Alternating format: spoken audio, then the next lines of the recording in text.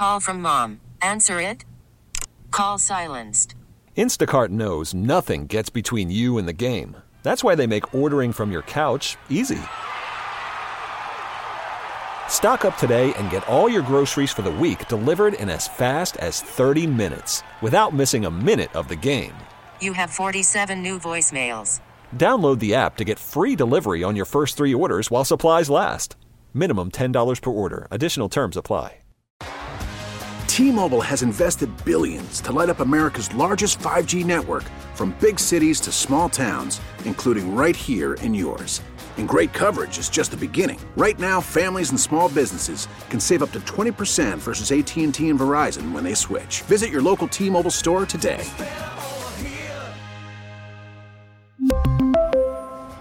Plan savings with 3 lines of T-Mobile Essentials versus comparable available plans. Plan features and taxes and fees may vary. Sports Radio 92.9 The Game. It is a Jon Chuckery Show coming to you live on this Friday evening after the NBA draft last night. Good time at the Hawks draft party at State Farm Arena last night, and Hawks made a couple of picks. And obviously, it's been a very hectic offseason thus far, even though we're just really kind of scratching the surface.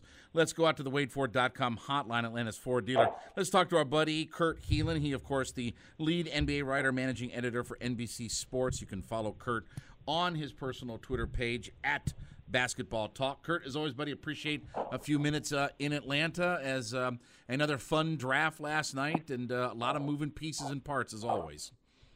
Yeah, and maybe not as much movement on draft night as we expected, but maybe that's just because there were a lot of fireworks leading up to the draft, but I expected a little more movement in the first round than we ended up seeing.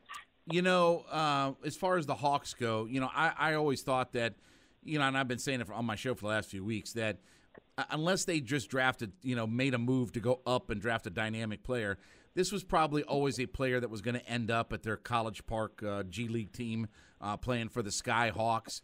I think they got a nice player. You know, again, we'll see what he becomes. I think he's a project, but again, a year or two down in the G League, I think that's, you know, exactly what the agenda calls for right now with a guy like Bufkin. Yeah, although he might be able to give you some backup. It's one of those things you've got to decide where your roster. I mean, obviously with Trey and DeJounte in the situation, he's not going to get a bunch of playing time, and it becomes a developmental question of some guys need minutes, right? Like some guys they just need to get on the court and get experienced and get used to the speed of play, and some guys, if they're trying to develop a specific skill or something, they can get it better at the NBA level. It's kind of a decision you make on a case-by-case basis. He might need a little time. He might be – he's obviously a first-rounder. He's not a two-way guy, but treated like that a little more, where you can send him down a little and get him some run and bring him back up and make sure he gets the experience. But he's also – I mean, he did go back to college. He did spend a second year at Ann Arbor. He polished his skills a little bit. He's not going to come in and take a bunch of minutes, but I think he can contribute a little as a rookie and start to grow into that role. This is honestly, it's a guy that I had heard a little above this number. I thought he might go before I'm a little surprised he fell all the way to you. So this is a pretty good get. What did you make of, you know, some of the teams that maybe did themselves well on draft night? I mean, we talked about the idea that there maybe wasn't as much movement, but was there a team or two in particular that you thought did themselves well last night? I mean, outside of the obvious Spurs. Yeah, I thought Dallas made a really smart move. Everybody knew they wanted Derek Lively out of the center out of Duke, who had some really good workouts, and they were able to trade back and then still get their guy, get off the Davis Barton salary, and that lets them. It opens up the mid-level. They were able to get Rashawn Holmes. They were able to do a few things. It was kind of a clever little move, and they still got their guy, which is a smart bit of drafting on their part. So I think that they had a good night, and I think Houston ended up with a good night just because they were the guy who took Cam, who fell, looked like a top 5 pick, falls all the way to 20. We'll see if this lights a fire under him. I wasn't in the workouts. I had heard the same things that he had. It's one of those guys who sometimes doesn't. A little bit of Iverson, little practice, but then he flips it on in games, and maybe falling a little bit lights a fire under him and he shows up. If so, then you just got 2 top 5 talents in the draft. So it could be good for them. All right, I'm not going to ask you to compete with other guys and stuff like that, but Brian Windhorst on the draft show last night for ESPN specifically brought up the idea that he said that I've heard that there is a narrative that the Hawks need to get under the luxury tax. And again, I'm not asking you to confirm or verify, but just have you heard things in your circles about the idea of there's this mandate that the Hawks need to get under the luxury tax? We just had Landry Fields on our afternoon show, and he kind of dispelled that myth, which, again, I'm sure he's going to do that. But have you heard rumblings about the idea of the Hawks trying to get under the luxury tax first before they decide where they're going with this roster? I've heard that they don't. The new CBA freaks some people in front offices out, and in particular with what it's going to cost with Trey, with DeJounte, and some of the other guys on the roster.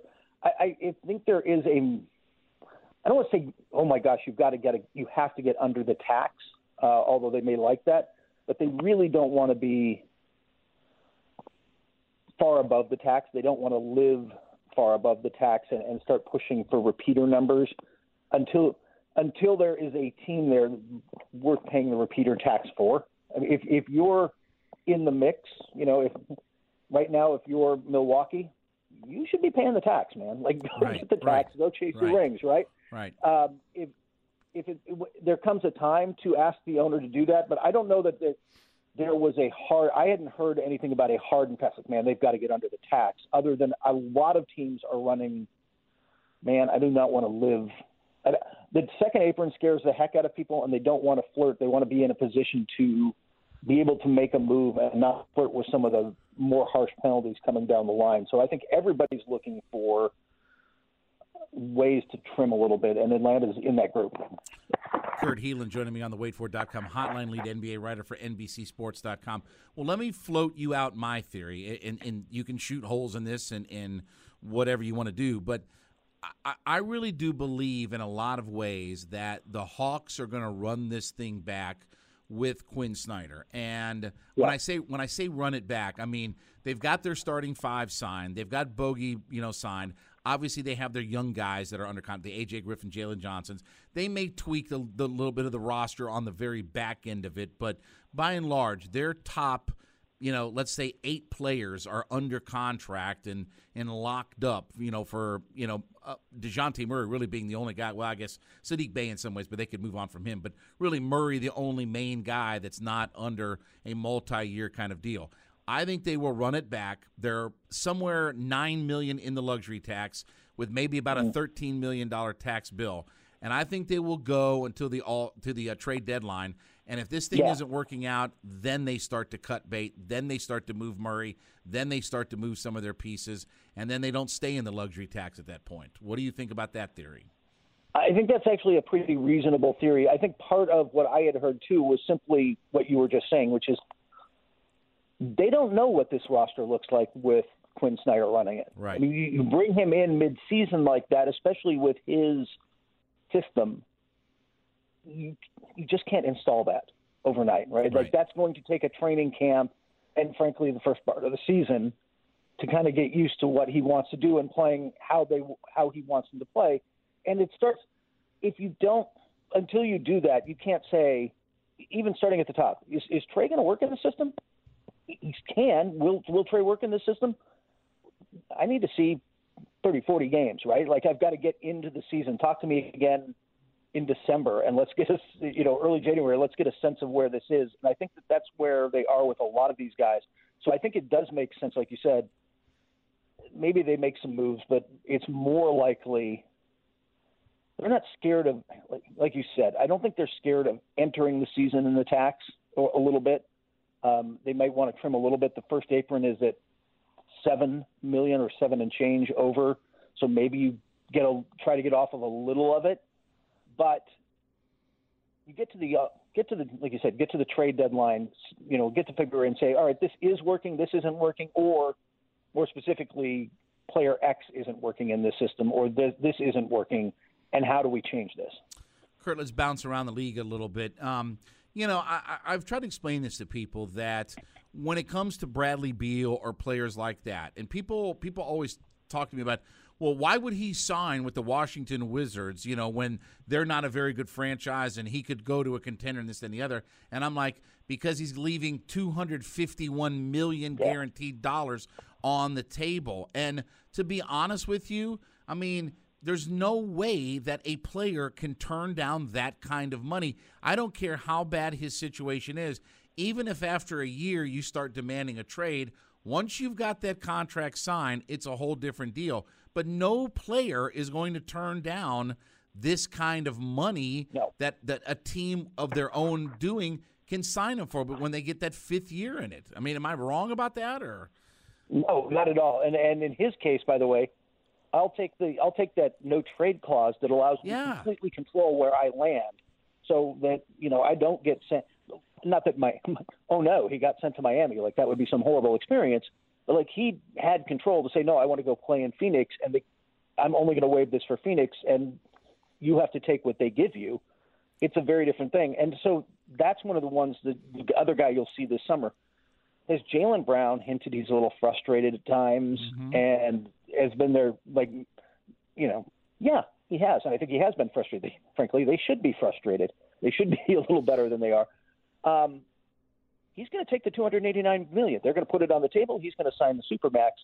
If he's frustrated in a year or two, he'll do exactly that. Then he'll start to push his way out. Then they'll break this thing up. But if that's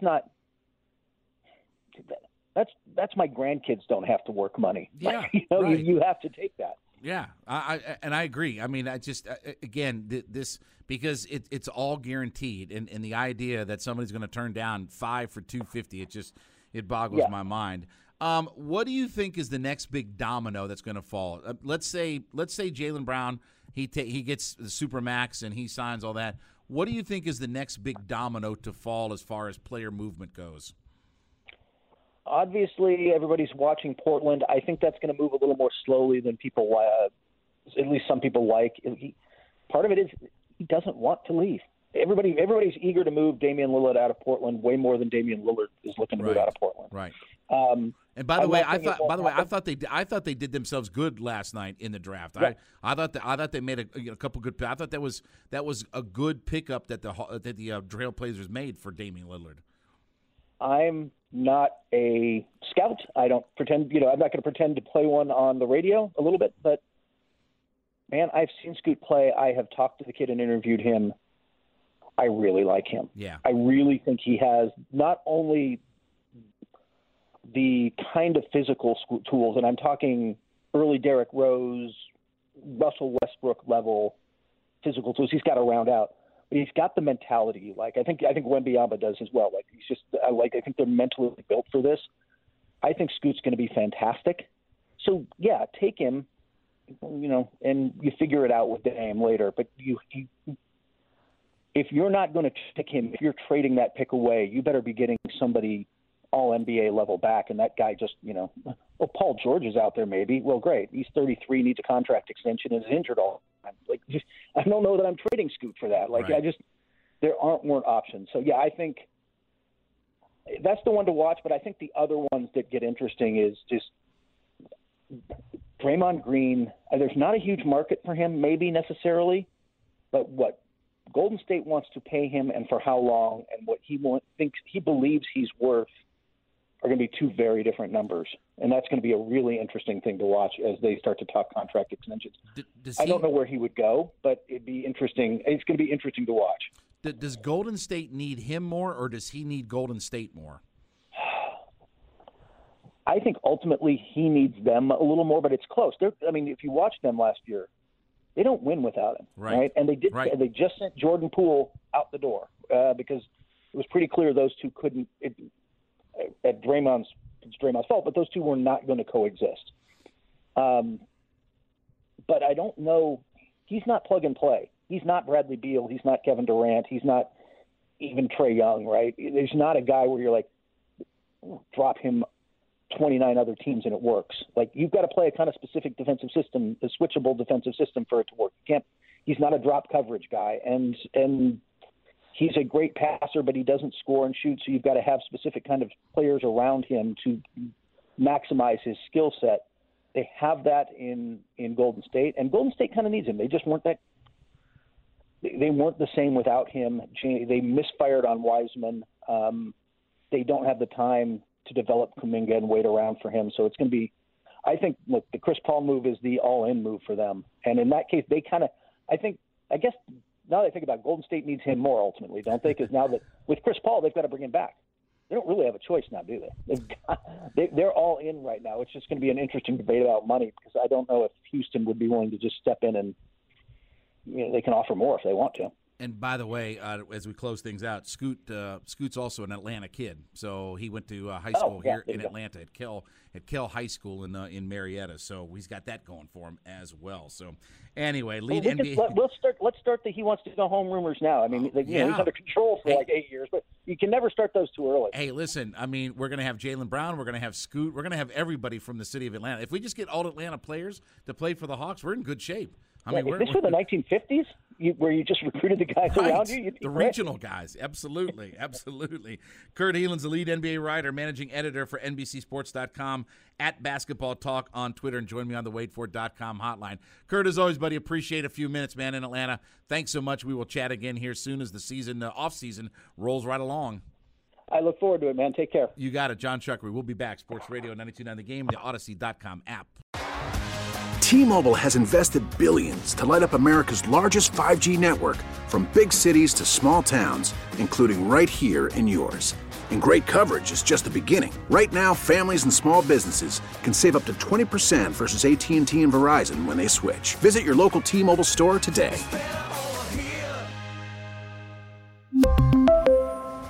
Plan savings with 3 lines of T-Mobile Essentials versus comparable available plans. Plan features and taxes and fees may vary. Now, with the MLB app, you can get baseball your way. Pick your favorite team, your favorite players, and get customized highlights, stories, and breaking news right on your home feed. Follow the action with Game Day, where 3D replays add another dimension. Plus, notifications can keep you connected to every pitch, every hit, every game. The MLB app. Baseball your way. Download it now for free from the App Store or Google Play. Blackout and other restrictions apply. Major League Baseball trademarks used with permission.